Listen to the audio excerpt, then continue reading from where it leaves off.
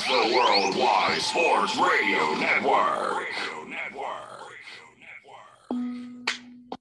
With a lot of hockey and baseball to a little BS. It's the BS Sports Show with Brendan Azoff and Stefan Rosner on the Worldwide Sports Radio Network.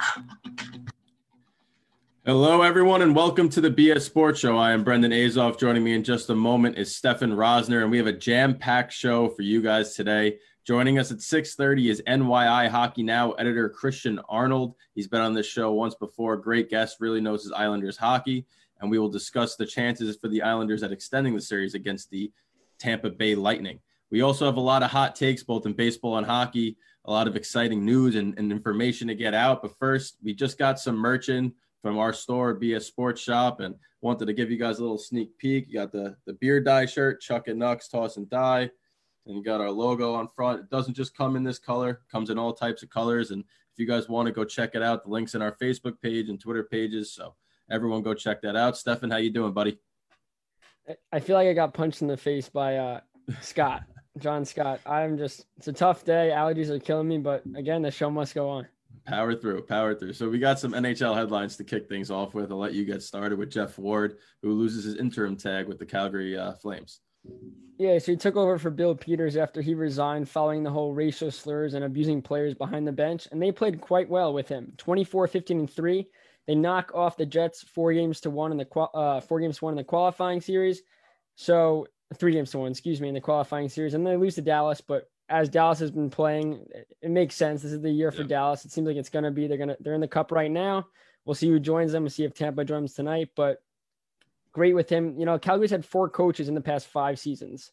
That's not a good stat to have for a hockey club. And he has won a cup before. He won a cup with the Boston Bruins, an assistant coach in 2011. So this should be a good fit. It is a 2-year deal. Not sure how much, but definitely a good fit for him in Calgary. And hopefully they can build on this year to next season. Definitely. And I think for Calgary, it's been a revolving door of coaches so far. Like you said, they've had multiple over the last 5 years. And for more years than that, they've had even more coaches. And it just seems like nobody could be that fit.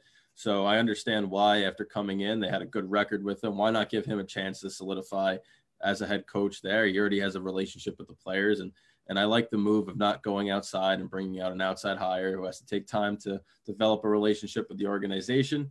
But moving on to the more prevalent information, Nathan MacKinnon wins the Lady Byng Trophy.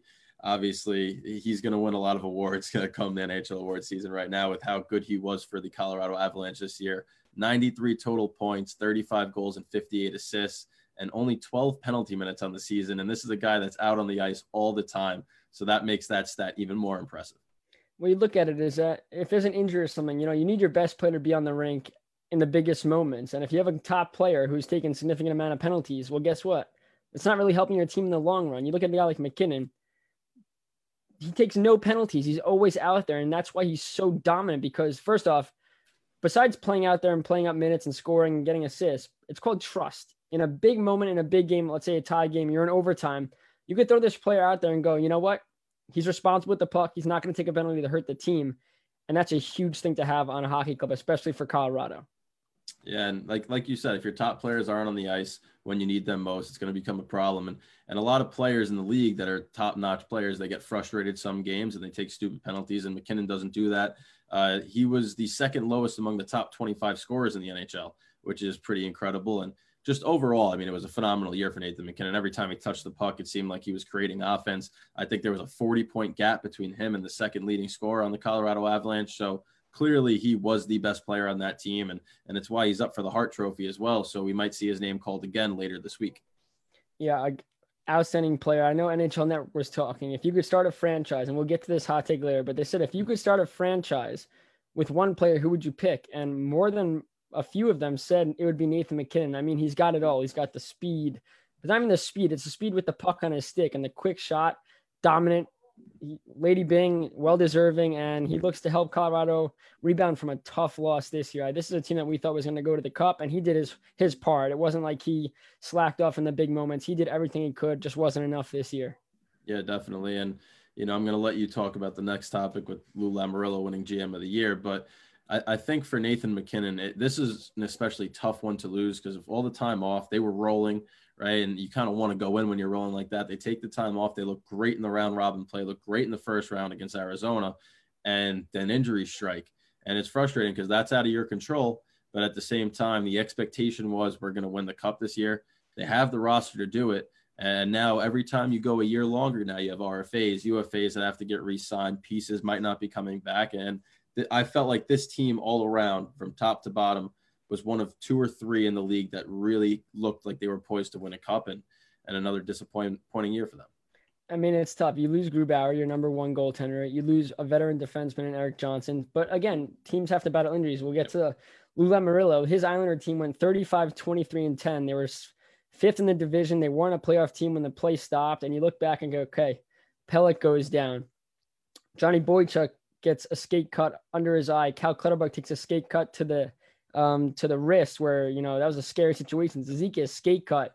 And they weren't the team that, that's expected. You want to see them take strides each year. This regular season wasn't really a stride at all. But again, they lost pieces. But the thing that Lou Lamoriello did, which was great, is he went on and made moves. He got Andy Green, who's played well in this playoff, a veteran, 37-year-old defenseman. But he plays top-line minutes. That's what he's been playing his whole career with the Devils. Great move. They get Pajot from the Senators. They give up a lot for him. He comes, and the regular season, they ended the stretch 7 games in a row losing. He hadn't won a game with the Islanders yet, and he comes to the playoff very, very well, still playing well. He does a lot of things now. With Casey Zizekias hurt, he's playing on the 4th line, and he has been a perfect fit. Obviously, Zizekias brings what he brings, but Pajot has been a great fit, and he's got signed to a 6-year deal. But also, he signs Anders Lee and Jordan Eberle, and I know Eberle's taking a lot of slack right now, but he's racking up the points. He's just not coming through in the big moments they need him to, but he is racking up the points and trying to help as best he can. But Anders Lee gets a 7-year deal. Eberle gets a 5-year deal. They signed Varlamov to a 4-year deal. He's been great. He's going to be really helpful when Sorokin comes over and starts playing. And Brassard, they signed him to a 1-year deal to replace Valtteri Filppula. And yeah, he was scratched at the beginning of the Flyer series, but he came in and he's played quite well. So all these moves they've made have really helped them right now in the playoffs. And that's when these moves have to matter.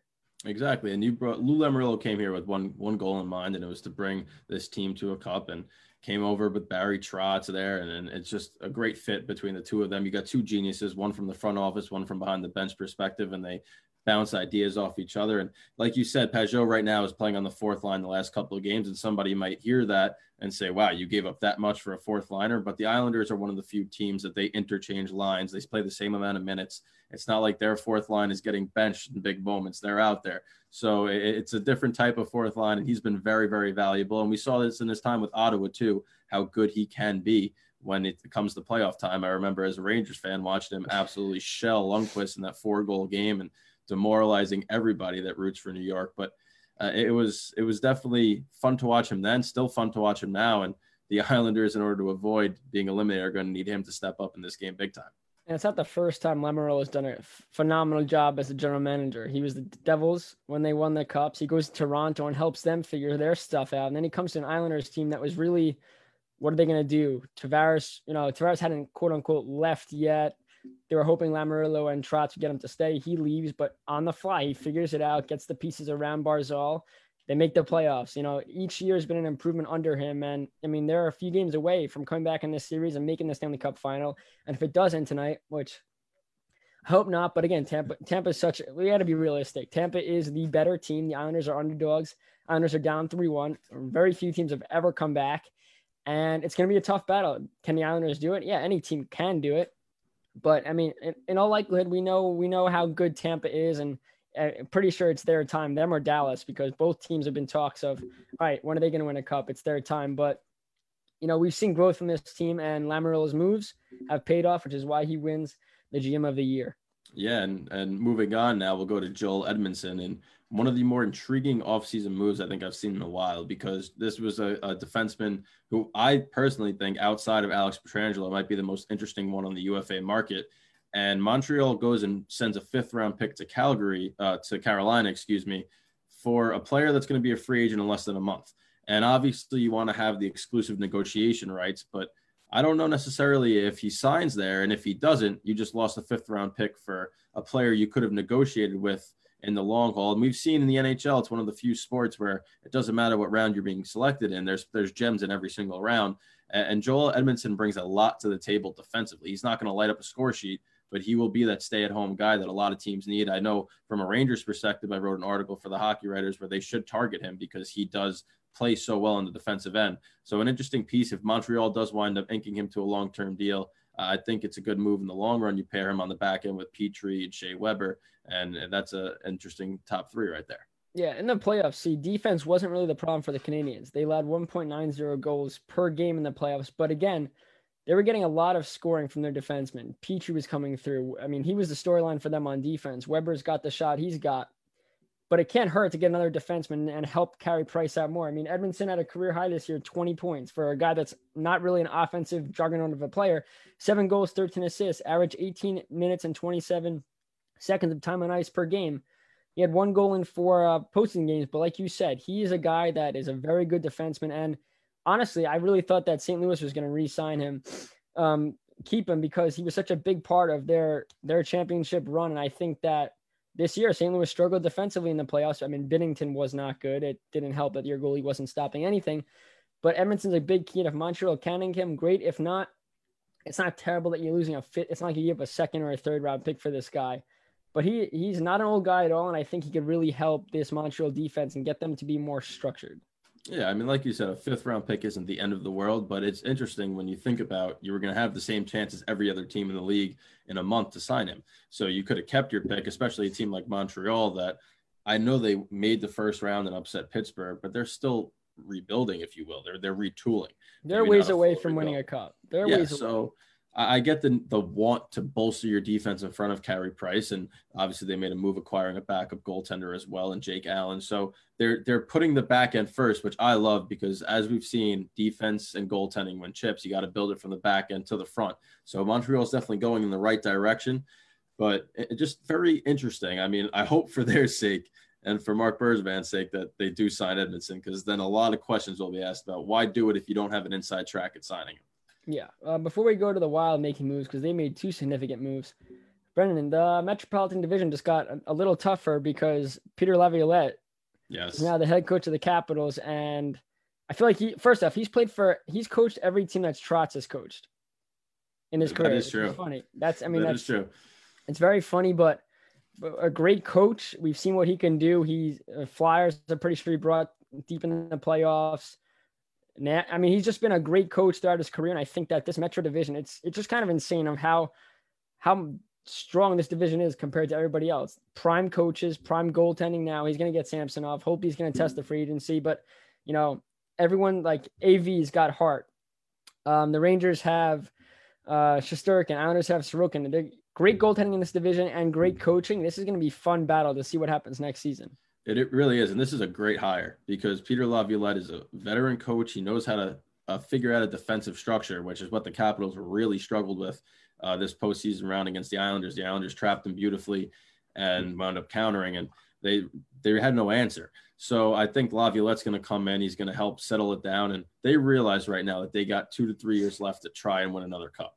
Ovechkin's getting older. Backstrom's getting older. They're going to lose Holtby. Hopefully Samsonov can take over full time and be the same goalie he was in short spells this season. And I think that hiring a veteran coach instead of going a different route is the right move for this team. I completely agree. And I think, like you said, they're running out of time. I mean, this Capitals team, you look at Tampa and it's okay.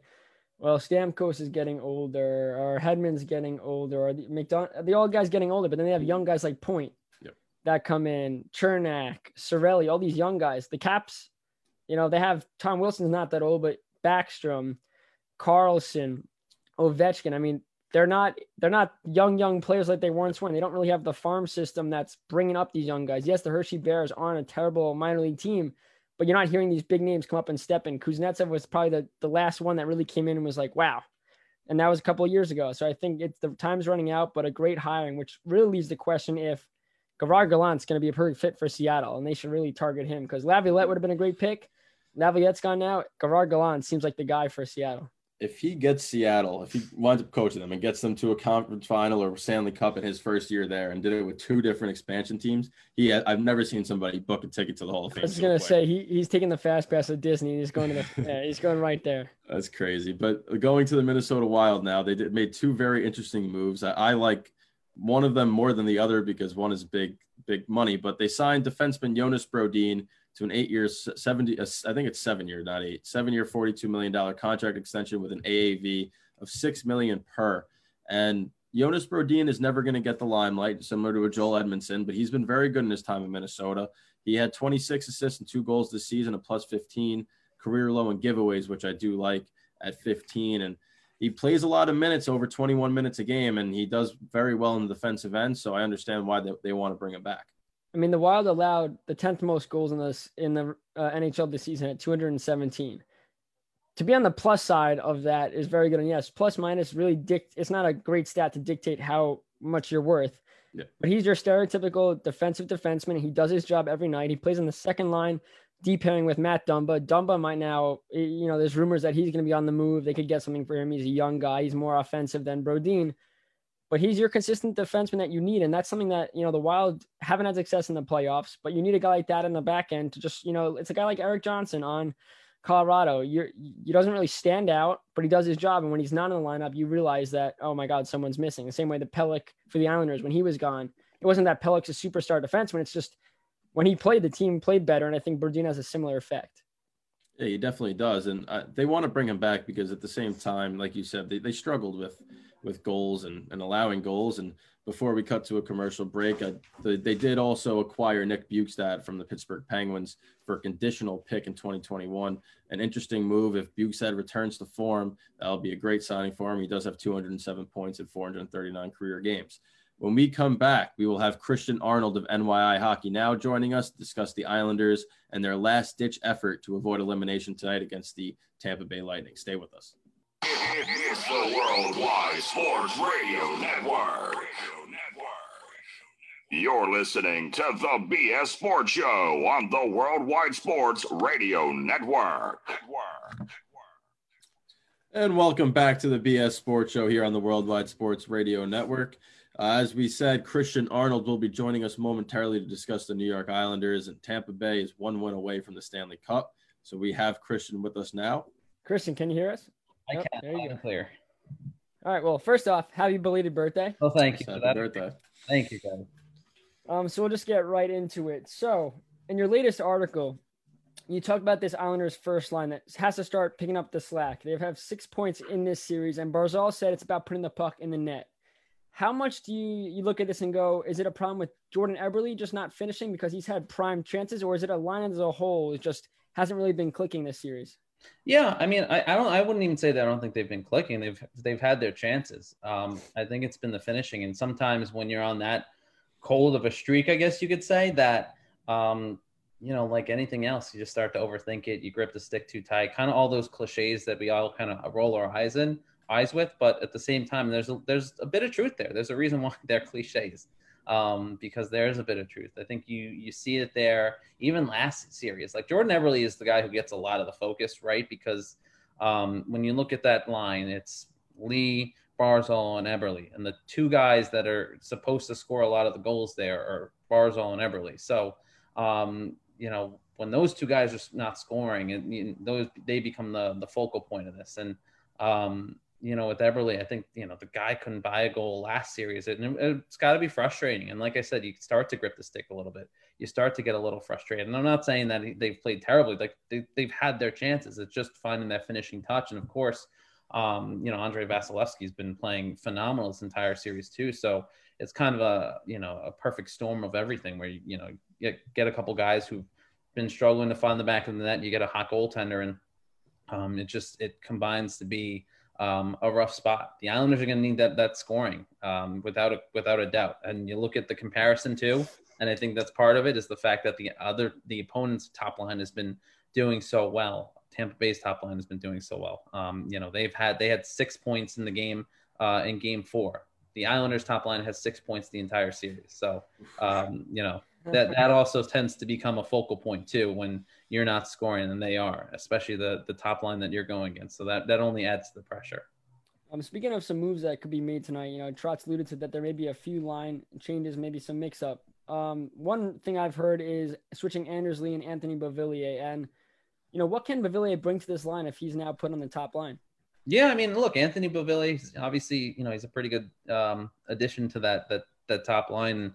or would be a good addition to the top line, just because, just changing it up a little bit. Anthony Beauvillier has been great too. When you look at the second line, you look at Brock Nelson's production as well.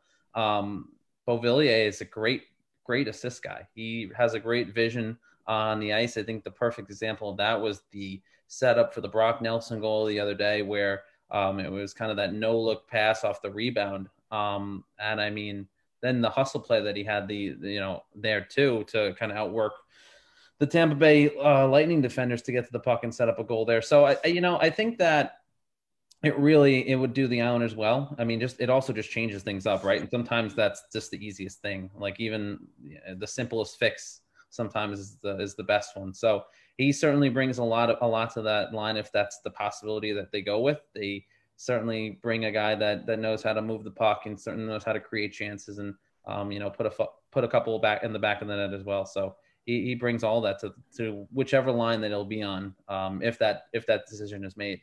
Yeah, we really saw his speed too, especially in the Capital Series when he makes his own plays and stuff like that. I think that's something that he could really help alongside Barzal, maybe even getting Eberle going.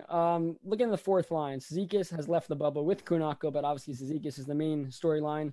Obviously, we don't know what the injury is, but he had to leave the bubble, which means it's probably serious and he won't return. Pajot has been a great fit on that line, but Cizikas hasn't been scoring, and people think, well, he's not scoring, he's not doing anything. But we know Cizikas as a guy on the fourth line that does a lot more than what the stat sheet shows. So what is him not being in this lineup tonight and the last couple of nights? How does that really impact this Islander team? Well, I think it tests that center depth, right? We talked about it a lot going into the postseason in some of these series where the Islanders finally had the center depth that they so desperately needed during the regular season, especially after, even after Pajot got here, where he was kind of asked to do a little bit more because the Islanders were trying to fill in some of the gaps there without a guy like Cizikas there to center the fourth line. He's a solid face-off guy. I mean, obviously he's been given a few opportunities and big moments to take defensive zone face-offs throughout the playoffs, and sometimes it's worked, sometimes it hasn't, but more often than not it works. And he's been pretty strong in the face-off dot. So that's a huge loss for the Islanders right there. You talk about a guy that knows how to kill penalties. He can be an asset on the power play as well a little bit. And you lose that energy guy. The fourth line is always talked about as the energy line. So you take him out of the equation. And that's not to say it changes the play of Cal Clutterbuck or Matt Martin, but it certainly changes the dynamic of that line. And he can play that physical style that they do and still complement it with some of the offensive skill set that he has. And I guess you could say that Matt Martin picks up some of the slack there with 5 goals in the postseason too. So he's kind of been the offensive juggernaut on that line, which is an interesting turn of events too. So, but yeah, you look at the loss of Casey Cizikas, and that's a big one for the Islanders. They've managed to kind of make up for it by getting Pajot involved and kind of these makeshift lines that they've put together. So it worked. I don't want to say that there was too much of a drop off last game because the difference in Game 4 was not losing a defensive zone face-off draw or anything like that. It was a couple mental mistakes there right off after the Brock Nelson goal that gave the Islanders the lead in the second period. So, but it hurts them nonetheless. So we're going to give you a chance now to look like an absolute genius. Which player tonight do you think steps up and comes through to help the team avoid elimination? You mean the chance to look like a fool? Well, no, everyone's always wrong. Yeah, right. I think I will say this. I'll go out on a limb and say I think this is the game that the Islanders top line gets together and figures it out a little bit here. And I think you'll see Barzal get on the board, and I think you'll see Eberle pot one, which is a very, very bold prediction. So very bold. I will ask you to delete this entirely if I'm wrong. But I think I'll give them the edge here because I think they understand. I think they've had to answer questions the last couple of days about it. It's been the focus really from NYI Hockey Now, it's Newsday, to the Post, to every other media outlet that's been covering this series is the lack of production from those guys. And they're very well aware of the need and the urgency for them to find the back of the net and put up some points because, the Islanders, as they've said countless times, they're at their best when all four lines are rolling. And when you don't have that top line production, it puts a lot more onus on the other lines there. And you don't have all 4 lines are rolling. So this is an opportunity, and I think they'll take advantage of it to get back to that and put up a couple points on the board for the Islanders tonight. They need to. This is the game that if they're going to do it, this is it. Yep. No choice. Yep, I do agree. I think Barzal is going to get a couple, but the usually you don't want to go with me on Eberle, huh? Well, Eberle, I'm the host, so I can't delete this, so I have to go on the easier side. But the usually sturdy Islanders defense, right? They've been victimized a couple of times by the cross ice pass, numerous times in the series by the Tampa Bay Lightning. How can they prevent those seam passes and come away victorious in a do or die Game 5? Yeah, no, I think it's really been the fact that, Tampa is such a quick team that the Islanders have struggled to kind of match that and follow that up. And I think you saw that in the way that in 27 seconds, the Tampa Bay Lightning went from losing the game 1-0 to winning the game because they transition right there, right off the draw, the ability to move the puck right from their own blue line, right to, basically a kind of home run pass to Blake Coleman to set up that the breakaway goal there. And then the perfection passing from the top line there. The Islanders it's been tough for the Islanders. There's been some mismatches. They've gotten caught flat-footed a little bit, and I think that's kind of just getting back to the basics. And guys maintaining the pressure on their guy. I mean, another great example of that was the tapping goal that I believe that was Braden Point, if I'm not mistaken, got the goal. Where there's no one down low to take him. He's just sitting there on the side of the net, and he gets 2 or 3 whacks at that. So, I mean, you just can't have that. I think that was Matt Barzal's guy too. And Barzal kind of just skated by and didn't come back to try and push him off. So I think it's really just, they got to take advantage of, or not take advantage. They have to stick with their guy and just be cognizant of the defensive assignments, especially when things start to get hairy like that. And then, like you were saying, they just need to get sticks in the passing lanes and break up some of those chances. It's not rocket science sometimes what Tampa Bay is going to do. They just do it so effectively sometimes that the Islanders look a little silly. And, that go-ahead goal there in the second period certainly was one of those instances. I think you nailed it on the head with the transition game for the Lightning. It's been just – they've blown every – that's how they've been winning. The Islanders first off, the Islanders do a very poor job of getting out of their zone. And when they do, they get it barely out of their zone, which allows the Lightning to just go back in and do their job as the Islanders are changing from being tired, excuse me. That's the biggest key for them, why they've been so dominant in these playoffs. Just their puck movement from defense to offense is just stellar. Yeah, and I mean, too, the funny thing is that's kind of where the Islanders' bread and butter is when they're playing at their best, right? They're a very good defensive team, which translates to creating those offensive opportunities. And you've seen that in bits and pieces, but they really haven't been able to establish that as much as I'm sure they'd like to. And then comparatively, you look at the way Tampa Bay's been able to do that. They dominate the offensive zone. Possession time has been skewed in their favor at certain points. And then, of course, it's just taking advantage of those little mistakes. When the Islanders get caught flat-footed, when there's a little mistake, a bad turnover, that's been the difference maker. You look at a lot of these games, the Islanders are not playing bad. They're playing right there with them at points, but it's those little mistakes that they're just not going to get away with against Tampa Bay. They got away with them against Washington and Florida. Philadelphia, you start to saw the tide turn a little bit, where Philadelphia was kind of doing the same thing, where they were creating those opportunities with an aggressive style of play and throwing the Islanders off their game and then capitalizing on these little mistakes. And now you're seeing it again with Tampa Bay, which, you look at the roster that Tampa Bay has, it's an even tougher roster. It's an even more talented roster than Philadelphia was. And they have the firepower, even without Steven Stamkos in the lineup, that's going to burn you every time when you give them the opportunity to. And I think before we let you go, I think one thing about the Islanders is, it seems like they keep making those simple, stupid mistakes that are costing them. But then you look at it and you know what?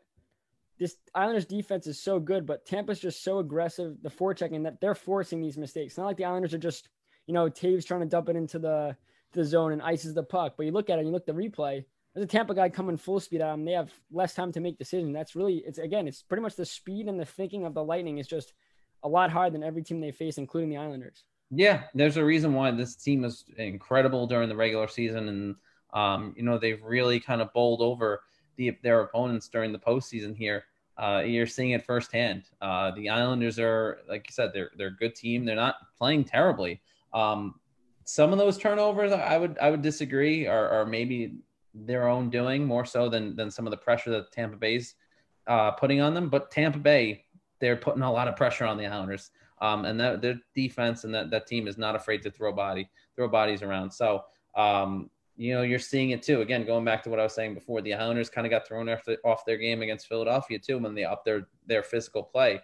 And that's not to say the Islanders can't match it or they can't play physically. But when you combine all those factors into the circumstance that they're in right now, you're seeing why that those mistakes are being made. You're seeing why, they're behind in the series. You're seeing why the Lightning are taking advantage of some of these errors that they're making because they are so quick and they are such a talented team that, the Islanders just can't afford to do that. And then, the Islanders have the skill set. They're also just not capitalizing on their own chances too. That's been the biggest storyline too. When you talk about the power play, when you talk about some of these missed chances in the top line, they've been there. Those opportunities have been there. They just haven't capitalized them. And then you look at Tampa Bay, they have, and here we are, a 3-1 series hole going into a game 5. Well, Christian, thank you very much for joining us today. And hopefully we can blast that prediction out full wide after Barzal and Eberle both pot a couple. So I think that we're going to be in good hands with that prediction. I have a feeling that you're going to be correct. If they score, I want the two of you tweeting it out from the mountaintops that I said this first at 6:40-ish before the game started. We got it recorded, so we're gonna as soon as you're correct, the first goal. What if it's 5 minutes in? Then you're gonna see Stefan tweeting out everything right away. Anyway, so. I better. I'm telling you, if I'm not coming back on. Like this is gold I'm giving you here. Yeah, I don't know if the mountaintops has good Wi-Fi, but we'll really try. All right, man, Christian, thanks so much for coming on. Hopefully the Islanders give you a nice birthday win. If not, I'll have to buy you something. So we'll talk later. It's just good for the website, obviously, for NYI Hockey Now. It's good for that and Hockey Night in New York. As a media member, that part is kind of gone, but the storylines and just keeping this run going is good for for people who are covering the Islanders. Yep. Yes, sir. Take care. Enjoy the game tonight. Again, happy belated birthday. You don't look a day over 23, so enjoy, man. Thanks, buddy. Appreciate that. See ya. Oh, what a nice guy. Great guy. And bold predictions. They are. And I think that's a safe prediction to take today because in order to usually win an elimination game, and we saw it when they eliminated the Capitals, Barzal coming through, and he scored a big overtime goal in that series. So I think that he scores. Eberle has had numerous chances. And if he hits the net like you've talked about, then yes, his prediction will be right. But I think that the biggest thing that the Islanders are going to have to do is they're going to have to you don't want to fully change your schematics in the middle of a series because you've been doing it for this long and it's worked. But they're going to definitely have to sag that weak side point man down. They're going to have to get in the lane because all Tampa does is they take you on the outside. And as soon as you start to unwind from the middle out, right across the middle of the ice, and that back door is always open. And then they've scored the game-winning goal that Kucherov scored was like that. They've had Shattenkirk score like that. They've had Braden Point, like he mentioned, score like that. So that's the key to shutting down Tampa Bay. I think like the hardest thing for this Islander group is the fact that the Lightning don't run 3 forwards and 2D. While on paper, that's their position. They have 5 forwards out there, and they also have 5D out there. Yep. They use their speed to get back. But, Victor Hedman, we saw the goal Sergachev scored. That's a defenseman scoring a forehand backhand going top shelf goal. Hedman's been lighting the lamp every second. That's why their power play has been so good. I'm pretty sure they're at 30-something%. Islanders' power play at 7%. They're taking advantage of the Islanders' mistakes every single time. But again, go back to transition before we move on to the Dallas Stars, who are now in the Stanley Cup Finals. It's the fact that the Islanders struggle to clear their own zone. And if they do get it out, it's a little bit, like I just said with Christian, it's the fact that the Lightning, with crisp passes, make quick plays that just throw the Islanders off. The Islanders have been caught mismanaging and losing their men plenty of times. I know Barzal on the point goal that happened the other day. Barzal got back in time, but he skated past the crease and he didn't stay with Point, and Point gets 2 hacks at a puck. I think he went on the first one, but regardless, you're back to it. You got to go to the inside of the net and cut off right in front of him. That way that goal does not happen if Barzal, because Barzal was back. All he had to do was be in the right spot, and he went to the outside of Point rather than the inside. That's a goal right there. That's a big goal. And it's unfortunate, but let's be realistic. This Tampa team was amazing this year. They were amazing last year and realized that they messed up in the playoffs. And this is the year they're going to say, yeah, we're not going to make that same mistake twice. They've got great goaltending. Like we said, their defense and their offense have gotten from their D has been so crucial. It's been a difference maker because the Islanders, yeah, they got goals from, defensemen at times, but it's just the threat. The Islanders' defensive threat is nowhere near the threat of Tampa, and that's really been the storyline this playoff series. I agree. Tampa Bay has just been right now the better team, and it's really as simple as that. And now moving on to the Dallas Stars, who after losing in the second round last year to the eventual Stanley Cup champion St. Louis Blues, find themselves in the Stanley Cup final. And if you're one of those NHL fans that started to become a fan after the offensive outburst of recent years, you hate watching the Dallas Stars because they finished the regular season 29th in goals for with 178 and second in goals allowed with 174. So this team does not play in many high-scoring games outside of the Colorado Avalanche series. But what they do well is they take advantage of their few opportunities and they shut you down.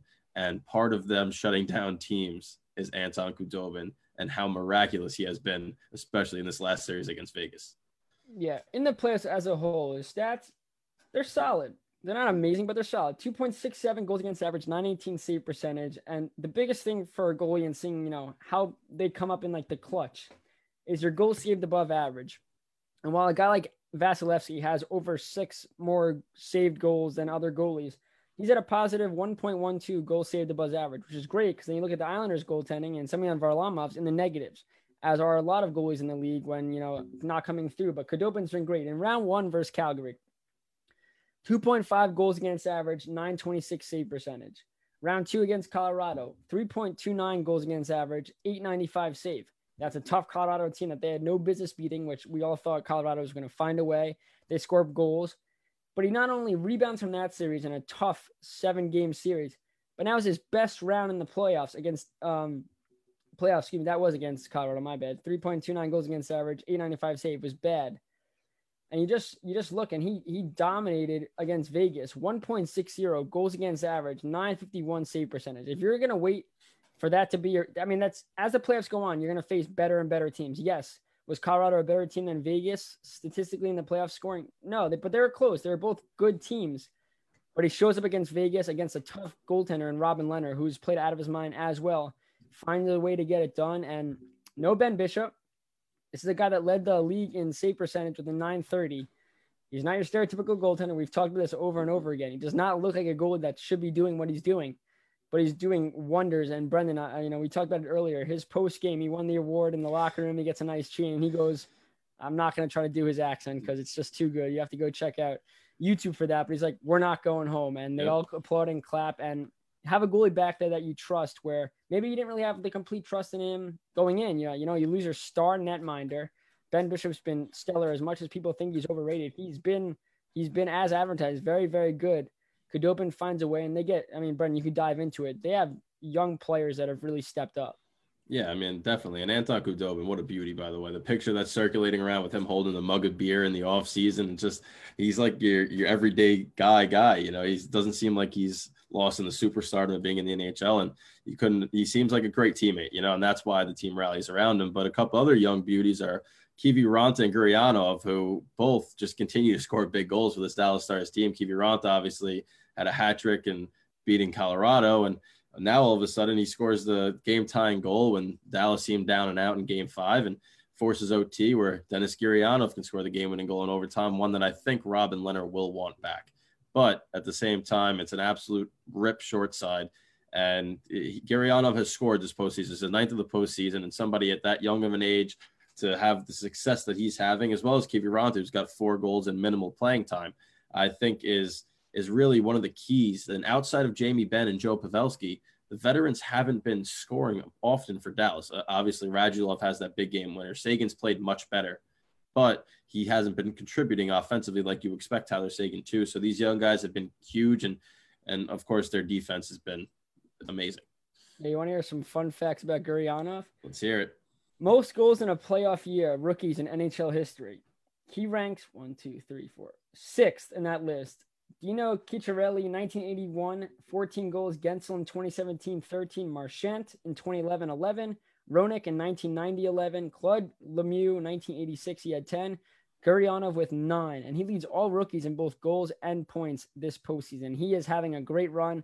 that line of Janmark, Markaryanov, and Pavelski has done wonders for this Dallas Stars team. And before we move on, Robin Lehner, despite, wanting that last goal back, his glove hand was a little low, but it's a power play goal and they make mistakes. Lehner is a .919 save percentage, 1.94 goals against average in the playoffs, and he's rumored to have a 5-year, $25 million extension. He would not talk about it. He said, I have not discussed contracts. We'll wait till after the season's over. Well, the season's over, and it looks like he will get the long-term deal he's been waiting for. In Vegas, Brendan, they had a 2-0 lead in this game. They shoot themselves in the foot late. Tuck takes a tripping penalty, 14:36 to go in the third, and in the overtime, Whitecloud, a rookie, delay of game penalty at 2:15 of overtime, and that cost him. That was tough to see, not because of the penalty, but just his reaction after in the penalty box, like his head in his hands, and you feel for him because that's not something that anybody intentionally does. He's being back pressured and he tries to whip it high off the glass. It just misses and goes over, and you really hope in that situation that your boys can pick you up and kill that one off. And they did a great job up until that one shot. I think it was really the only clean shot that Dallas had on that power play, and it snuck by Robin Lehner, and you could see how demoralized he looked, but that's not what lost the game. What lost the game was how quickly Vegas managed to take their foot off the gas pedal in that third period. They scored 12 seconds in, went up 2-0, and instead of rolling, they sat back. And they kind of looked like similar to what the Philadelphia Flyers did against the Islanders when they had leads in that series. You just can't do that in the NHL playoffs. You have to keep putting your foot on the gas and go for the kill in that type of game. And they didn't do it. And Dallas gets one back. And next thing you know, you're going to overtime. And that game, as soon as it went to overtime, had all the feel that Dallas is going to win it. Vegas looked demoralized. They looked like, wow, what just happened? They were stunned. And the better team wound up winning the series, which I didn't think I would be saying in the beginning of it, but Dallas was definitely the better team. I mean, it's been ignored the phone ringing in the background, busy day on the phone lines. No, but you look at it, and again, Dallas didn't get a lot of credit coming into this, let alone making it this far to a Stanley Cup, to a potential chance at winning. I mean, we'll see who makes it, either the Islanders or Tampa. But regardless, I mean, they're the first team to make it to the Stanley Cup. They've earned it. I mean, Your top guys step up when they've had to. Your young guys have stepped up. I mean, it's just been a great story for Dallas. People are saying, well, hockey doesn't belong in the South, blah, blah, blah. You know what? Hockey belongs everywhere. We got how many teams in California? Yep. Having Dallas play the way they've played is just good for hockey. When a market that's not a traditional place for the sport does well, it just makes it such more of a special thing. And I mean, I'm looking forward to seeing what they do in the Stanley Cup playoffs. I'm assuming Khudobin's going to play lights out like he has been. It'll be a fun one to watch, regardless if it's Tampa or the Islanders. Yep, I agree. It's definitely going to be a very interesting Stanley Cup final because you have two different teams that are going to come out of the East. It's either going to be the transition and high-scoring Tampa Bay Lightning against the stout Dallas Stars, or basically the Dallas Stars versus themselves and the New York Islanders. And either way, it's going to be very interesting. But before we go to commercial, we have about 3 to 4 minutes. Nathan MacKinnon or Connor McDavid? I know you wanted to talk about this. You mentioned who people would pick to start their team around. And for what McKinnon's done success-wise in his career, McDavid hasn't reached that point of team success, but individual success he's had in leaps and bounds. Look, it's no question McDavid is a better player than Nathan MacKinnon. While the mark might not be, looking at the stat sheet, obviously McDavid has missed a lot of time with injury. He's played in 351 career games. Nathan MacKinnon's played in 525. So there's clearly a lot more, but you look at the points for McDavid, he's got 469 points, and MacKinnon has 495.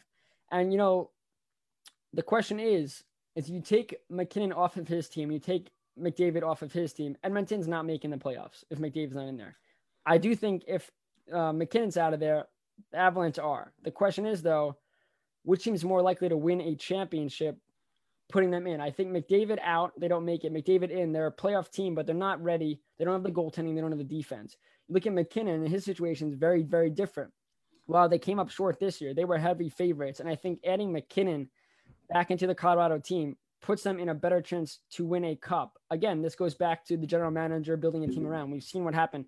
Chiarelli has really just screwed the Oilers year after year with boneheaded moves he's made. But I mean, Brennan, I'm interested to see what you think because, again, it's no doubt about it that Connor McDavid's a better player. He's one of the best players in the league and probably will be all time when said and done.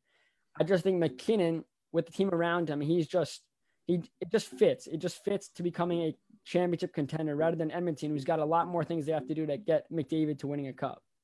Yeah, it's very interesting because McDavid has 26 fewer points and a much shorter time frame. He's also 23 as opposed to McKinnon, who's 25.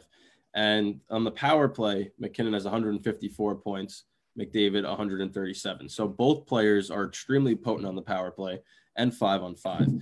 But to me, I look at it as if you put McKinnon on Edmonton, would Edmonton be able to even make the postseason? I think that they would, or it would be close. It would be much closer than if they had McDavid. And I think if you put McDavid on Colorado may have had a little bit more success already. Now, I'm not saying this year, because obviously what McKinnon did this postseason was absolutely absurd. And I don't even know if McDavid would have been able to do what he did. But over the last 2 years of Colorado becoming more of a contender, I think that with that team around him, it won't just be the McDavid and Draisaitl show. McDavid would have a better supporting cast, and I think that he would be a better driving force. But also McKinnon is 6 foot, 200 pounds. This is a big boy. We see him do some reverse hits, so he's got the size on McDavid. Now, I mean, look at me. If I'm blindfolded and have to pick at one player to start a franchise out of a hat with these two guys in it, I won't be disappointed either way. I just think it's very interesting because both guys have had success. And the thing is, can McDavid stay healthy? His stats obviously show that when he is healthy, he's the best player in the league. The problem is, we talked about earlier, if your best player is not on the rink when it matters the most, then how important, I mean, obviously they're important, but how can they be a game changer like they are? We saw McDavid. He didn't show up for game 1, I think, in the qualifiers, then showed up in game 2 and dominated it. But we saw McKinnon, what he did the whole entire playoff run. It just goes to show that I really think even with the stats being as close as they are, with McDavid missing a lot more games than McKinnon has, I just think McKinnon has, again, the team around him, he's just in a better chance to win right now. And I think, again, it comes down to Chiarelli messing up. But McDavid, you see that his line mates, I mean, he's got Zach Cassian on the top line with him. You look at McKinnon, and who does he have? He has superstars on the lines with him. And I think that just playing with him, McDavid obviously would probably make those players so much better. I don't think McKinnon on the Oilers could help a guy like Cassian get a long-term. I mean, Cassian got his deal because of McDavid. If he's not playing with McDavid, Cassian's probably a 4th-line player at most, maybe 3rd. And, I mean, yeah, I would have to, I took the hot take that McKinnon was a better player for his team. But hearing your points, Brendan, I'll have to admit that I agree. McDavid is the better player. I just think it comes back to more the team around him. Yeah, I mean, that's obviously somebody needs to help McDavid out, and he signed a long-term deal in Edmonton, which really is not beneficial for him. But to put it in perspective before we head to break, McKinnon had 25 points in 15 playoff games. McDavid had 9 and 4. So both these players are exceptionally talented, and they're both young, so we're going to see them for a long time coming. Stay tuned, because after this commercial break, we're going to dive into the MLB. A lot of big headlines to go into and a lot of more hot takes to talk about. Stay with us. You're listening to the Worldwide Sports Radio Network. You're listening to the BS Sports Show on the Worldwide Sports Radio Network.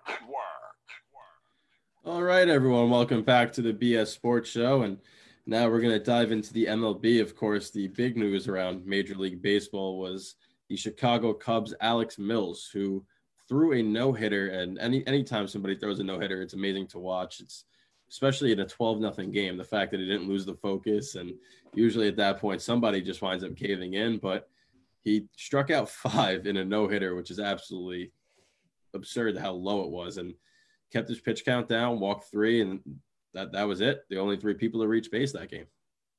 The first time since 1969, Ken Holtzman, where there's 5 strikeouts or fewer in a no-hitter.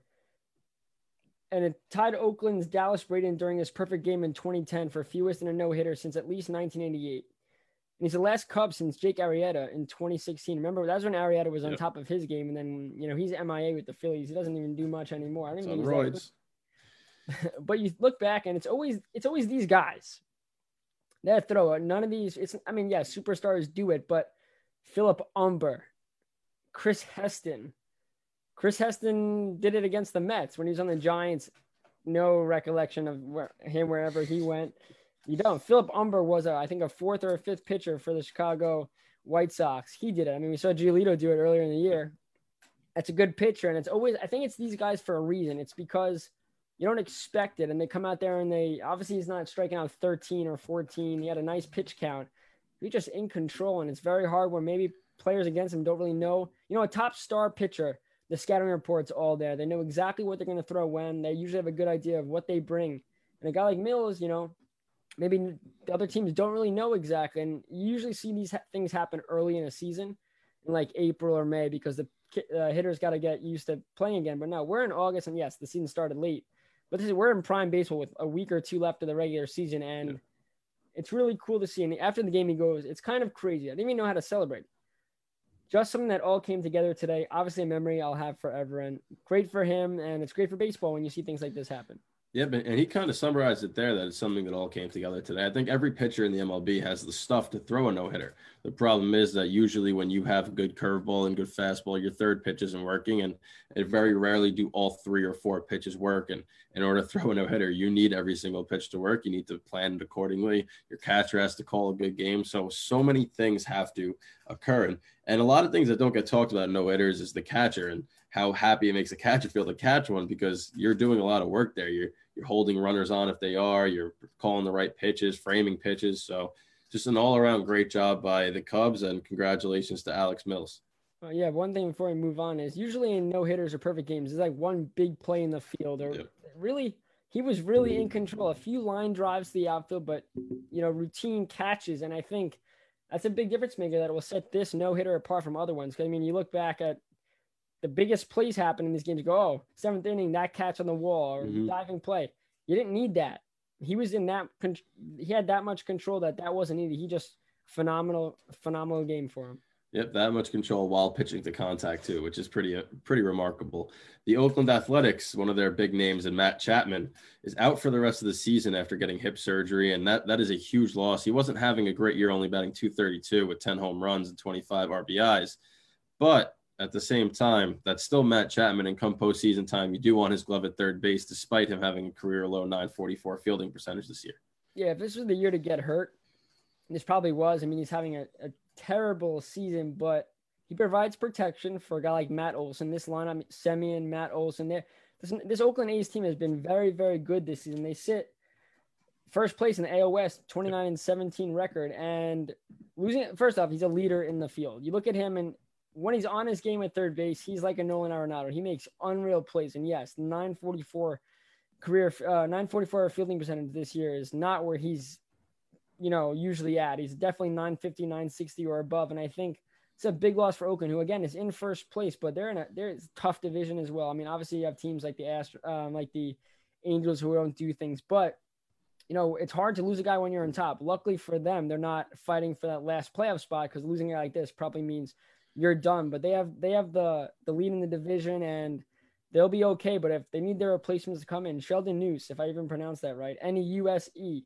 25-year-old, he's batted .250, 0 homers, 7 RBIs this year. I'll tell you right now, he's not a better defensive third baseman. So we'll see what this Oakland A's can do to help at that position, but also in the lineup losing a key bat. Yeah, for the Athletics, they're in third place in the postseason standings there, in a battle with the top between the White Sox and Rays, and they're 30-18. The closest team in their division is the Houston Astros, who are 23-24.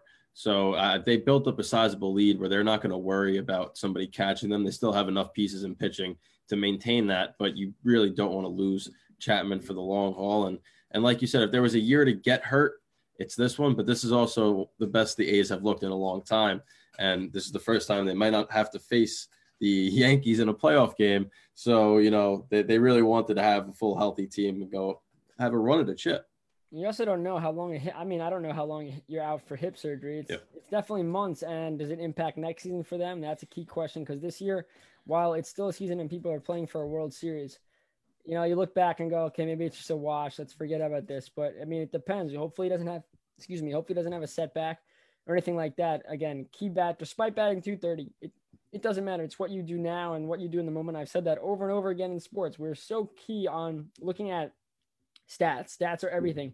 Well, Sanchez is batting 190, or whatever he's batting one. It's been bad, but don't even look at the stats when he comes up to bat with bases loaded in the moment. All right, forget your stats aside. Get a hit, get a walk, make the pitcher work. It doesn't matter what you're batting in that moment. It matters you coming through. And Chapman, I know for a fact in previous years and this year, he's a big weapon to have in the playoff, because he could come through with that big hit or that big glove at third base. Exactly, and that's why you don't want to lose him. But like you mentioned, the bat, Albert Pujols, one of the best bats baseball's ever seen, and he's still at his old age, is still hitting home runs. He had his 660th home run, which ties him with Willie Mays for 5th all time. And it's just, he's such a great guy. You watched him when he was with the Cardinals signing things for fans. You watched him at All-Star games bringing his son, like just a genuine love for baseball. And he's in a lot of record books. And let me tell you something, one of the most storied careers that we've witnessed in the MLB. And it sucks. We've obviously grown up with Albert Pujols, and when he's gone from the league, it's going to be tough because, you're used to Albert Pujols, and obviously you don't hear his name as much due to him getting older, not playing to the level we're used to, but also he's out West. Yes, when he was in St. Louis, we're not watching him as much, but he was so good with St. Louis. Comes to the Angels, that deal is probably not going to pay off for the Angels, which we'll get to the Angels later because it's a struggling franchise, but good for Albert Pujols because he gets to go out there. Yes, he DHs. You see him run around the bag after home runs. It looks like a struggle. To me, it does, but his body's clearly failing him a little bit. But, if he can keep hitting and crushing baseballs, keep it going. They got the DH position for a reason, and it's just awesome to see a guy that's really been an amazing guy on and off the field. He's really helped his teams. He comes through in big moments. It's been a pleasure watching him play. Yeah, and definitely. And whenever he does call it a career, you can expect a Hall of Fame speech to be given by him within 5 years of his retirement. So now moving on to one of the funnier stories of the week. The Houston Astros finally came to LA to play the Dodgers, and the Dodgers fans desperately wanted, like Yankees fans did, to be in attendance when their teams met. But you couldn't. So what they did was they waited outside the stadium by the players' entrance for the players to come while they were holding signs and banging garbage cans. And in the middle of the game, a plane flew over the stadium with a banner that read "Houston cheats, bang, bang." And I think it's just hysterical that it's kind of gone lost. And, obviously there's a world pandemic going on, which has a lot more significance. You have the presidential election coming up. There's so many other events that are happening that this has kind of been brushed under the rug. But LA still remembers, and they did a great job of, rubbing it into Houston's face. Listen, the Astros got off beautifully with COVID and not getting punished severely at all. Mm-hmm. Good for the Dodgers fan base because, they look at the schedule, they circle the dates, the Astros are coming, they're ready. People are going to pay high price to go there and embarrass them.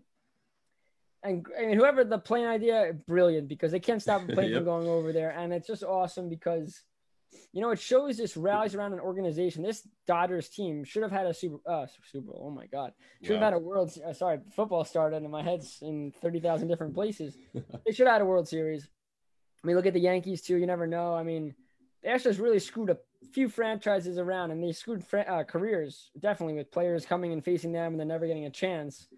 Good for Dodgers fans. And if you're an Astros fan or a player, as much as you want to deny everything that happened, you deserve it, and you got to suck it up and deal with it. Unfortunately, they don't really have to deal with the fans because it would have been watching the games. Every Astro game would have been must watch when they weren't home. Yep. It would have been, you wouldn't be able to hear the announcers with the boos, the garbage, everything. And it sucks that we don't get to see it. But I think next year when the fans come back, nobody forgets, and they'll do the same thing again. Honestly, years to come, the Astros will be known for this, and fans won't forget. When they were scheduled to come to Yankee Stadium in the end of September, which would have been a key series because both teams were expected to still make the playoffs. And I could tell you that Yankee Stadium would have been loud and one of the most fun places to be during that 3-game set. So I know Yankees fans are disappointed, but trust me, when next year fans are allowed, they'll remember. They won't forget. But there was still games that were played in this series, and the two teams split. They each took one. Houston won the first game 7-5, despite trailing 5-1 in the 8th and 5-2 in the 9th. And the Dodgers closer, Kenley Jansen, came in, gave up 5 runs, 4 of which were earned, did not record an out in the inning. Similar to what happened to Chad Green and Adam Ottavino for the Yankees the other day. But they definitely did not get what they wanted out of Jansen. And it leads to the question of just how good are the Dodgers, which we'll get to in a second. But that this game wasn't the way they drew it up, even though they bounced back in game 2. Look at Kenley Jansen, and this is not the first time he's failed the Dodgers. In the playoffs, he does that as well. He doesn't come through and it matters. And I think that for this Dodgers team to be, are they really this good, or is it a scheduling thing with the teams they've played? We'll get to that in a second. But the Dodgers, they use openers. Bullpen allows 1 run over 9 innings. Dodgers respond with the 8-1 win. in game 2. And I think, against an Astros team, you're trying to make a statement. You're trying to make a statement saying, all right, this is the actual Astros we're facing. They're no longer cheating. We could still beat them. And they did that in game 2. I just think, you need your player like Kenley Jansen can't do that. And fortunately, the Dodgers are, quote unquote, the best team in baseball statistically. And they don't need, this game loss stinks, but it's not like it killed their chances of making the playoffs. They still have a good spot to be in. But Kenley Jansen's got to figure it out, because when playoffs roll around in a couple of weeks, you can have outings like this, because that could be, it's best of 3 series, right? Yep. So it's crucial. One game like that, it's not like you have another 3 or 4 games to figure it out. That could be the make or break for a series. So Kenley Jansen, stop doing that. Yep. So we're going to get into, are the Dodgers really the best team in baseball? Last night, they played the San Diego Padres, lost 7-2. So their record's 33-15, which is still the best in the league. Now, interestingly enough, they're 8-2 against Arizona, who's 17-31, 3-0 against the Angels, who are 20-28, and so on and so forth against all the teams that they play that are below 500. Now, in their division, the only other team that's above 500 is the San Diego Padres. And in the AL West, who they're also playing, the only team above 500 is the Oakland Athletics, who they have not played yet. They're 4-4 against the San Diego Padres. They're 3-1 against Houston, but they did split this latest 3-game set. And it's really interesting because they played 13 blowout games, which they're 12-1 in. So they've won 12 games via blowout. But come postseason, the pitching's tighter. You're not going to be beating teams by 5 runs. So if you take out 12 of those wins, now they only have 21. It's a very interesting scenario here that's playing out. They might be playing above their heads based on their competition, which I don't know if that's a good thing come postseason when all of a sudden the competition ratchets up. I think the Yankees are in a better spot when they enter the playoffs than compared to the Dodgers, because they've been tested and they failed. And when you fail, you learn. Well, you should learn, but you usually learn more often when a team, look at the Dodgers and then look at the Boston Bruins in hockey. This is a team that was the best team in the league. They deserved it. They played well. The Dodgers, again, they deserve it. They didn't make the schedule. They go out there and play their butts off and they win games. But you look at it and then, you go into a playoffs and then the Bruins lose. They don't make it to the finals. You look at the Dodgers year after year, they said they're going to the finals and they don't ever do it. And that's what the regular schedule of playing good teams. You look at it's against the San Diego Padres, right? They're 4-4, I'm pretty sure. Against the Padres, they are 4-4, and they still have 3 more games left of this set. So the Padres, who are behind them in the standings, have played them quite well. Well, by game one and a half. game. And that's a Padres. That's a young team coming up with a ton of, they're riding momentum. They really are with the young guys they have. The pitching's been great. But you look at it and go, okay, against a veteran team, can the Dodgers, because you're not going to be able to kill teams. Like you said, The defense is tighter, everything's tighter. And then it looks back and like, all right, in a 2-1 game, Kenley Jansen coming in. Is he going to get it done? You want to say yes, but, the bullpen will have to do a great job. We know how Kershaw has been in the playoffs in the past. He hasn't been superstar Kershaw. They have a lot of young guys, though. But you just look at it and you think, all right, the Dodgers are the best because of their schedule, and that's fine. Again, they don't make their schedule, but when it comes around to playoff times, the teams are going to get better as the playoff goes on, and the lack of playing those tough teams, especially if they make it to the World Series, these are very, very good teams that are going to make it to the finals. Kind of Dodgers team that's been riding easily to the top of the division and find a way to get it done, and that's a tough thing when they haven't really had to battle that much. So right now they're in the 1 seed, which if they lose the series, it could change. But they're slated to play the San Francisco Giants, who are in the 8th spot right now. The Dodgers are 6-4 against them, so they played 10 games. The Giants, who nobody thought would even be in the spot, have played the Dodgers very well. So that's not an easy series by any means, even though it's a best of 3. The team that's a game behind them is the Cincinnati Reds. And that to me is very interesting because of how much hype the Reds have had. But in a 3-game set, and when you have to face Sonny Gray and Trevor Bauer at the front of that rotation and Luis Castillo, that's a tough trio of pitchers to have to face in a 3-game set for the Dodgers. And it does create there's some interesting matchups. It's not like they're going to cruise through that first round. We've seen what the Giants can do against them already. And the Reds have the 3 pitchers that you would want to go against a team like the Dodgers. Yeah, I think the Reds, that'd be a great matchup to watch. And honestly, I'd take the Reds pitching. The Reds pitching has been a problem in the past, but Sonny Gray has really provided a spark for a guy that couldn't do anything in pinstripes. And then you got a guy like Bauer who, he leaves Cleveland and has dominated. And he always outspoken. He's such a funny guy. He was wearing a shirt, I think, in a post-game interview that said, like, follow me on YouTube.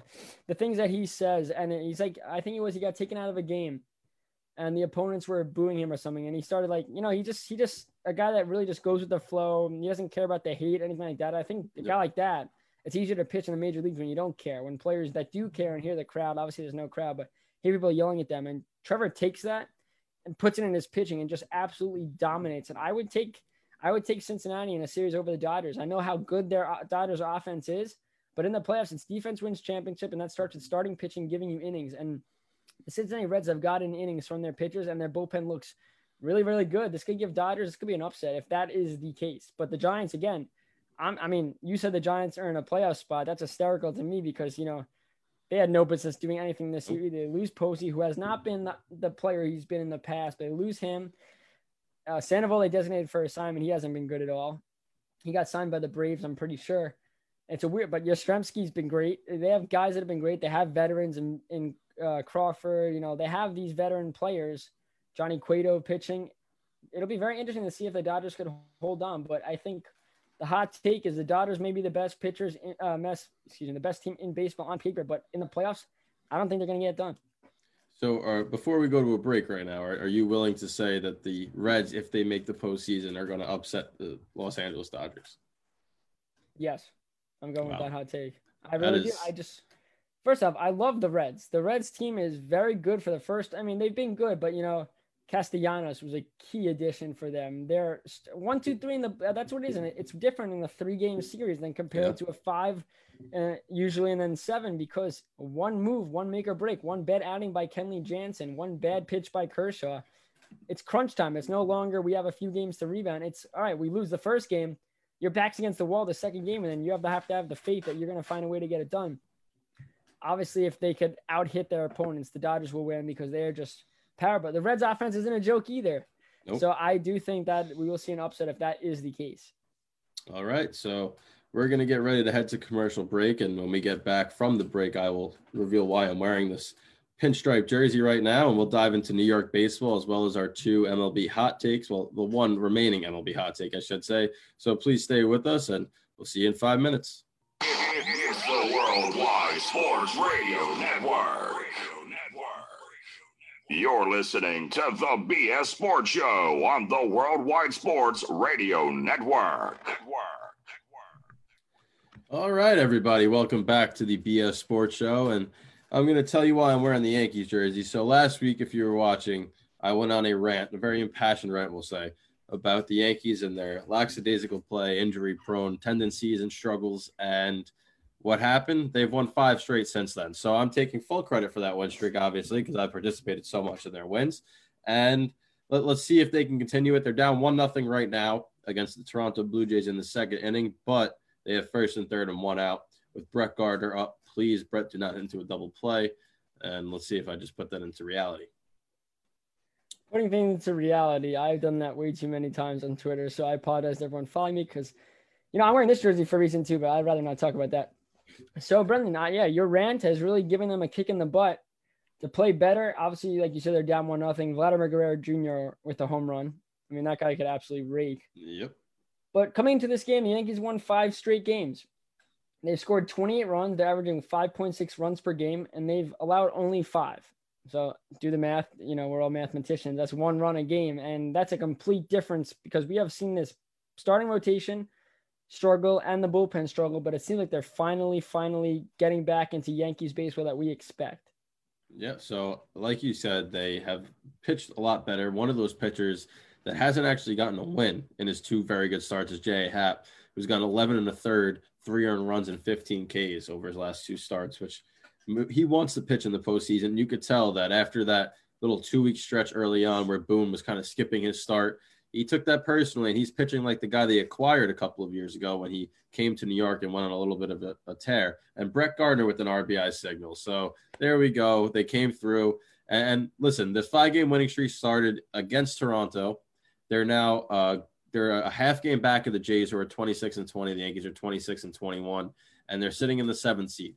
This game, this series is huge because if they wind up coming out on top, they're slated to play the Minnesota Twins. And we all know the Minnesota Twins have struggled. I think they've lost 19 straight postseason games, 16 straight, 13 of which are against the New York Yankees. So the Yankees have their number. They have a sense of confidence going into that series. And listen, they have to take care of their business right now. This is the Yankees team now. They're fully healthy minus Judge. And it's time for them to step up and do what they have to do. Funny, though, I'm pretty sure last year they were not good against Toronto at all when it mattered the most. Yep. And it's awesome because this is what baseball is all about. We have a week or two left. I keep saying a week or two. I think it's 2 weeks. But you look at it as, like you said, they have to handle business. They're going against the team that's in front of them. They have to win as many games as possible. And big guys coming back tonight. Stanton comes back, Urshela comes back. Now the question is, can Stanton stay healthy? We think Urshela can. He had a bone spur, but everything seems to be fine with that. Yep. But standing back in this lineup is great. I know, we get into it in a second about Torres because he has a little bit of an injury issue right now. But, they're 7th seed. They're 26-21. Yankees take care of business tonight. It's tied 1-1. Keep building on this win streak. Obviously, they're going to lose eventually. All hot teams do. But now's the time to win. And even if you lose, build off each game because you have to go into the playoffs with momentum. We've seen teams that go into the playoffs losing. Doesn't usually bode well. You want to be on a hot pace going in. Yep, I agree with that 100%. They set it up perfectly. Deivi Garcia, game 1, Garrett Cole, game 2, Tanaka, game 3. So they have arguably their 3 best pitchers right now, the way Deivi Garcia has performed going in this series. And I actually, wrote an article today for Yanks Go Yard about how Gio Urshela is the most important Yankee that's going to come off the injured list ahead of Judge and ahead of Stanton because of his defensive ability as well. And this game, a great play at third base. And they're ready a double, putting him in scoring position as well. Gary Sanchez, of course, struck out. So I think that every Yankee over the last 5 games has started to show progress. Even though Sanchez just struck out, he's had better at-bats. You've seen the pitching a complete 360. The only one that's looked a little shaky still is Ottavino, who was not able to get out of that inning. But Green had a clean inning. The starting pitching looked great. And I don't expect the starting pitching to stay as dominant as they are right now. Hopefully Cole does. But you don't need them to be completely dominant. 2 to 3 runs a game will be fine over 5 or 6 innings. And right now I've seen enough to believe that they have at least 3 starters come postseason time, even with Paxton on the IL, that they'll be able to get that done. That's been the biggest thing in the past too. You had guys like Sabathia, Happ. It was even Tanaka. It's get them through 5 innings, let the bullpen take over. And when you weren't getting the great starting pitching, or you were, the bullpen wasn't handling the job. And you're seeing on this win streak, 1 run allowed per game. That's a team effort with, first off, the starting pitching and bullpen playing great, but getting run support. The biggest thing we think with the relief pitching struggling was the fact that the Yankees weren't giving their pitchers run support. They're coming in close games, and obviously in the playoffs, they have to be better in close games. The pitching can't say, well, your offense, you didn't give us runs. I mean, look at Jacob deGrom. It's not an excuse for him to go out there and do his job. But I think now with the bullpen finally settling in, the starting pitchers not even playing well, but giving you 6 innings instead of 5, or coming out in 5 of shutout baseball, it bodes well. You talk about Happ, how he hasn't gotten wins, but he's very good starts. He wants to pitch. Every player's got to be playing as if, hey, this is my chance to prove that I belong, because the rosters are going to, you're not going to pitch a Happ in a best of 3 series unless he's going into the playoffs absolutely dominant. And you look at a guy like Cole. Let's say Cole never came out of his slump. Obviously, you're starting him in the playoffs, but it's shaky. You're like, oh, God, I hope he better do well in game 1 because they're in trouble. But now if he could go in now on a hot streak, we know how good he is in the playoffs, and it bodes well for this team. Speaking of Gio Urshela, Brendan, he's a terrible third baseman. Everyone says he's not really that good defensively. Statistics. You could take metrics and your analytics and shove it, because we all know what he does, right? He doesn't move well enough to the left to be a top tier. Please get out of here, right? That's why they shift nowadays anyway. So he's a very, very good third baseman, a very good offensive third baseman and defensive third baseman as well. Obviously, they got him back and Stanton back for this game, but in typical Yankee fashion, they can't have good news without having some bad ones. Boone said that Torres, although the quad's acting up, would be in if this was a playoff game, which I don't believe anything that comes out of Boone's mouth anymore, because on Sunday, it was just a day off for him, and now all of a sudden he has an injury. But I do believe that he is telling the truth, that if it was a playoff game, he would be in, which leads me to believe they're being cautious here because of the return of 2 of their bigger bats. You don't necessarily need to have him in this lineup, although this is a pretty big game in series, so it's got to be somewhat significant if he's missing it. Well, I think if it gets down to it and they need a pinch hitter in a situation, he'll come in. Well, that'll be the test, right? That'll be the test. If Boone, actions speak louder than words, and we've seen Boone said some things that, haven't been on par with what you like when they said, oh, we're going to ride Sanchez, then Boone benches him. You know, I mean, that's not a, you know, the communication there. Obviously, Cashman's doing his job, backing his player, and then Boone goes, Cashman, we're going to bench him tonight, or a few days later. And it's like, well, what's going on? But I think the biggest thing is, yeah, if he comes in a pinch hit situation, then you know he's healthy enough to play. They're being cautious. But if it comes up where bases loaded, 2 outs, and I don't know, Tyler Wade's up. He just got a hit though with 2 outs. Tyler Wade? Yep. So it's 2-1 Yankees. So wow, okay, he just made you eat your words. Rewind 6 seconds. If I don't know, Sanchez comes up and bases loaded 2 outs, and they have the faith in him, and they, you know, all right, let's go. If they keep Sanchez in, you know, okay, maybe Torres is something a lot more wrong with him. We've seen quad injuries, hamstring. It's just always lingering. But there is still another good news to sandwich the good news, the bad is in the good. Judge should be back this weekend. Yeah, and there was a video circulating today on Twitter of him ripping a home run and a couple of singles as well at the alternate training site. And I think that with them, they're just being cautious. They don't want to rush him back, even though he will be back at some point this week. Similar to Torres, I think if this was a playoff game, he'd be in the lineup. And he looks like he's moving around well. Anytime you could add Judge back, you need him, right? Obviously, you don't know. I don't know what's going to happen with Frazier, because he's played exceptionally well. Yeah. Even in the field too, the plays he's making, yes, he'll have his mistakes. He's not a superstar in the outfield, but do they trust him enough to put him in left field and take Gardner out? Because Gardner's been, I know he has an RBI single today, but he's been miserable this season. Not even that. He's making errors in the field. And if you're not going to hit well, you got to be I mean, Gardner is a defensive player before he's an offensive player, and he's had success. I mean, last year he set a career high in home runs, I'm pretty sure. Yep. But if you're not going to hit this season, the same way with other guys in that lineup, like a Tachman, you know, he's not batting well, but when he plays the field, he does a lot of good things in the field. He's a very underrated fielder. But Gardner, you can't be coming up with errors in the field if you're not going to hit. Unfortunately, he's getting hits tonight, and that's, you know, a big run on the board for the Yankees. But I think Frazier has to be in there. Do you have faith with him in left field?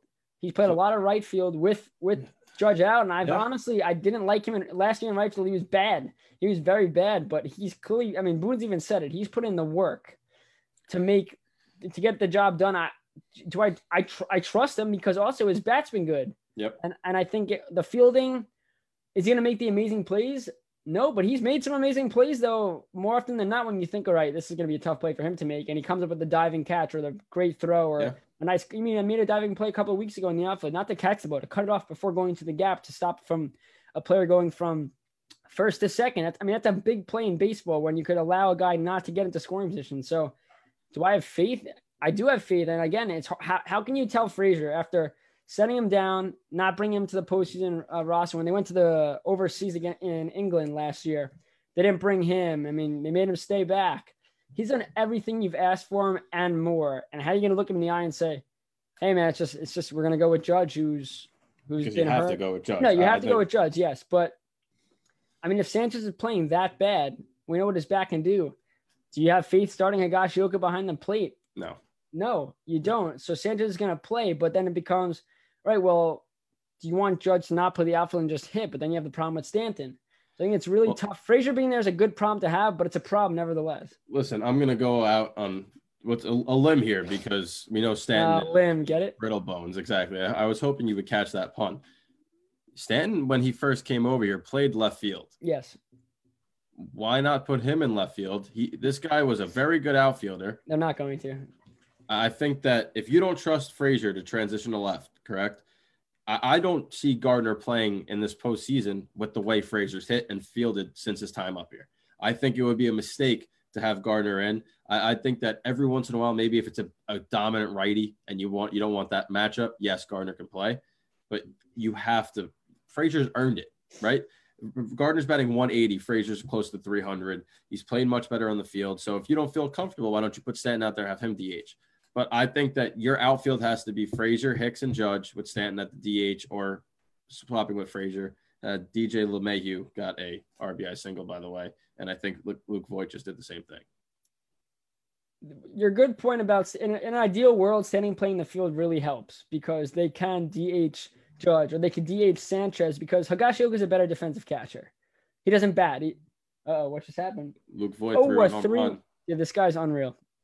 And he's dealing with an injury too that no one's talking about. He's got a foot problem. He clearly has a foot problem. Stuff. Yeah, it's not hand, foot, and mouth disease though. That's Thankfully. But what Luke Voigt's done, I mean, is he the top now of the home run race? I think he might be in first with 17. It's kind of crazy, but we should go on to the Mets because big Mets news. Steve Cohen is getting the team. It won't happen until November when they have the meetings. I don't know. See, with technology, Brendan, why do they have to wait till November? Why can't they just go, Zoom meeting right now, set up and do it? Fine. If he doesn't take over. Because the Wilpons probably want to finish the season out. Yeah, because they're having such a great year. And they really have. I mean, yeah, I know. It's not like there's nothing he can do right now to fix anything. Yeah, that's true. The trade deadline's passed. You can't sign anybody. It's Aaron Hicks they just went back to back. No way. Yeah. Yo, we have to just do our when the Yankees are on. We just got to do a show. We'll go live. Just keep it talking. But yeah, the Mets. The biggest thing now is Steve Cohen's got the money and he's willing to spend. He's a lifelong Met fan. What's one move he's got to make? I think the first thing you got to do is sign Conforto. He is not. I believe he's arbitration eligible in 2021, and then he becomes a free agent in 2022. This is a guy that struggled against lefties in his career and is having a great year against lefties. He's been their best hitter, great fielder. You got to spend the money now. It can't be Steve Cohen coming here and then doing the same thing the Wilpons did, because at that point, then it doesn't matter who's running the team if they're not going to throw the money. I know they're going to go after JT Realmuto, and Cohen has the money to go into a bidding war with the Phillies now, so that'll be really interesting. But Met fans are rejoicing in the street as if they won a World Series, and all they did was change an ownership group that's really struggled. And has it been their fault? The Mets have had chances to win. They came close a couple of years ago. Was it 2015? Yes, I believe so. And it's just great to see for a Mets organization. It really hasn't had a lot to cheer about in a very, very long time. And this is good for baseball. Steve Cohen is, again, looking at the teams like the groups that could have acquired. The J-Lo A-Rod didn't make sense to me. Financially, it makes sense for all this. It's about getting money for a team. But I think there were so many heads, so many players that you had football players. I'm not saying they can't be baseball fans, but they weren't fans. They were just looking at it as a moneymaker. Cohen's a lifelong Met fan. He wants to see this team win. If you just got $4 billion or whatever that he spent just sitting in your pocket, his pocket change, that's great for the Mets because he's going to go out there and at least try. Let's say Realmuto wants to sign with it. Because, again, it's about players wanting to come to the Mets. A guy like Alonso being there really helps marketing-wise. Stroman, if he comes back, maybe. But you got young guys and a young group coming up and stars, and McNeil is going to be a star. Conforto's a star. You got to keep him. J.D. Davis has been great. Can they find a way to get free agents to come? Because, again, the ownership could do so much. Yes, now it's a marketing thing where you have an owner that's going to spend money to help this team. But if players still don't want to play for the organization, and I don't blame some of them where, okay, a owner could do only so much. Look at what the Angels are doing. They go out and get Rendon. Ohtani's healthy. They get players and still nothing, which we'll get to Trout before we end the show. But for the Mets, this is a day to celebrate and drink because this is one of the best days in a long time for the New York Mets fan base. Yeah, definitely. And Steve Cohen becomes the richest owner in the MLB. So he's got the money to spend. He said he's going to spend it. And for me, like you mentioned the name JT Realmuto, I think that becomes a very interesting addition to roster if they can get him, because I think they will go after him. They need a catcher, somebody that could play both sides of the ball. JT Realmuto is the best catcher in baseball. And I will dispute that with anybody who disagrees. He offensively, defensively, he is all around the best catcher in baseball. John Heyman on Twitter reported that the Mets were interested in him and that Cohen, as the owner, could get into a bidding war with the Phillies to get his contract done. And if you can get him, right, that offense is solidified. That is a legitimate offense. If you can get Realmuto, re-sign Conforto, the thing, of course, becomes pitching. And that's been the Achilles heel of this Mets team. Obviously, they get Syndergaard back, so you have Syndergaard and DeGrom as your 1-2. You hope that Lugo can go back to the bullpen and do what he's done. I don't know how you work around the back end of that bullpen issue. Familia looks a little bit better this year. Diaz has better numbers, but still looks inconsistent. Betances, after a year, maybe will get back into form. But I think that if they solidify that back end of the rotation and back end of the bullpen and add Realmuto, yes, it's definitely a time to be smiling if you're a Mets fan. Steve Cohen is now owning this team. Yeah, before we get to a big series going against the Phillies, I have big news on the Islander front. Brendan Point's not playing tonight. Really? He is a scratch. That's not good. Wait, and this is the Islanders' lines for tonight. And we thought we were going to see some changes. This were their lines in warm-ups, which usually indicates what they're going to do. Ready? Lee, Barzal, Clutterbuck. Bo, Nelson, Bailey, Martin, Peugeot, Eberle, Komarov, Brassard, Delco. Wow. A lot of changes, but let's get back to the baseball. They're 21-26, 2.5 games back of the Phillies for the 7th seed. They have a 3-game set with the Phillies starting today. Porcello's the game 1 player, DeGrom's game 2, Lugo's game 3, and this could be, if the Mets can find a way to sweep this series, they at least have to win. They at least have to win 2 out of 3, but it really should be that they have to find a way to sweep. That would be great for this Mets team. I mean, despite them being what feels like 21-26 feels like they're completely out of it, they're not. And they really do control their own destiny. The Phillies have not done anything. They're 23-23. And the way that the pitching matchup stacks up, you have a veteran in Rick Porcello, who he's done a lot of good things. He's won a Cy Young, and you have to hope that he could turn the table. Obviously, his last start wasn't good, but the 2 before that were. And I think that you have Jacob deGrom in game 2, which is a must-win. I know that they struggle to score runs for him, struggle to win his starts. That is one of the games where if you're going to win a game for Jacob deGrom, that is the game you have to do it. And Seth Lugo, who's made the transition back to starter, has been good. He's a very good pitcher. So they got the 3 guys that you would think they want pitching in this series going. And like you said, 2 out of 3 is a must. If you can sweep, you have to. Because if they sweep this series, you're looking at a team that's in the playoff picture now. Yeah, imagine the Mets making the playoffs and Steve Cohen. I don't know if Met fans are going to know what to do with themselves. Right now, it's 0-0, bottom of the second, 1 out, guy in first for the Phillies. But J.D. Davis made a sick barehanded play at third base. And when things go well for a team, for players, when you see that Steve Cohen's buying the Mets, and obviously fans are really excited about that, what does that do for the players? That's just a confidence boost. That they know what's going on. They're not just players. They know exactly that they have a chance now to not only go out and get players, but players have to step up because it's a new start. Steve Cohen comes in and he can call the shots. And if, let's say he doesn't like J.D. Davis, right? Or he doesn't know J.D. Cohen watches the Mets religiously where he knows the players, not personally on a personal level, but he knows what they bring. Watching a guy like J.D. Davis make that play at third base may put in the back of his mind as a first impression. Oh, we don't have to go out there and get a third baseman. We have J.D. Davis. Beautiful play, game 1. That's all you've seen obviously he's not the owner yet, but he's now going to have a closer look. He won the bid. He's going to have a closer look at these players and see what they do from now until the end. Again, It's a boost of confidence. And I think for the Mets, they should sweep. That's the goal. And you look at the records for all these pitchers, 1-4, DeGrom 4-1, Lugo 2-3. Throw those all away. Besides Porcello, who's really struggled, got a 1.67 ERA for DeGrom and a 2.63 ERA for Lugo. Those 2 pitchers have to find a way to get wins, and the offense has to come. But they could beat the Phillies and sweep them. Yes, they're in the playoff picture, but that's a vote of confidence after the news we got today, and that should be really good for Met fans. Yeah, we talked about the Dodgers sitting in that 1 seed, and if the Mets do sneak in and wind up playing them, right? Not even just the Dodgers. Who wants to play the Mets? Their offense Nobody. Is very good, right? And you have DeGrom starting game 1. So odds are whoever DeGrom faces, he's going to win that game or give the Mets a chance to win that game. And the thing is, if you go up 1-0 in a best of 3, all cards are off the table now. And I don't think anybody wants to see the Mets sneak in because of Jacob deGrom and that offense. So if they get in, they're going to give themselves a chance to make a mini run here.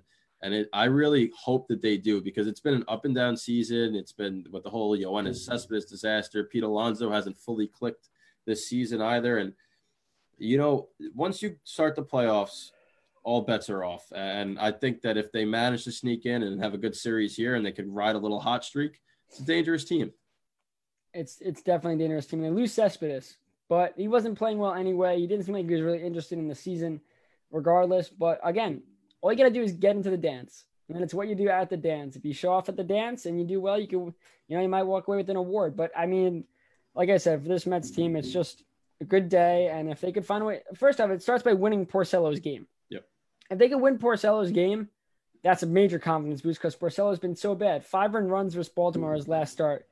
2 before that, 11 innings pitched, only 4 earned runs. So if he could find a way to shut down this Phillies offense and the Mets win this game, you have confidence going to DeGrom that they're at least going to take 2 out of 3 in this series and maybe more with Lugo.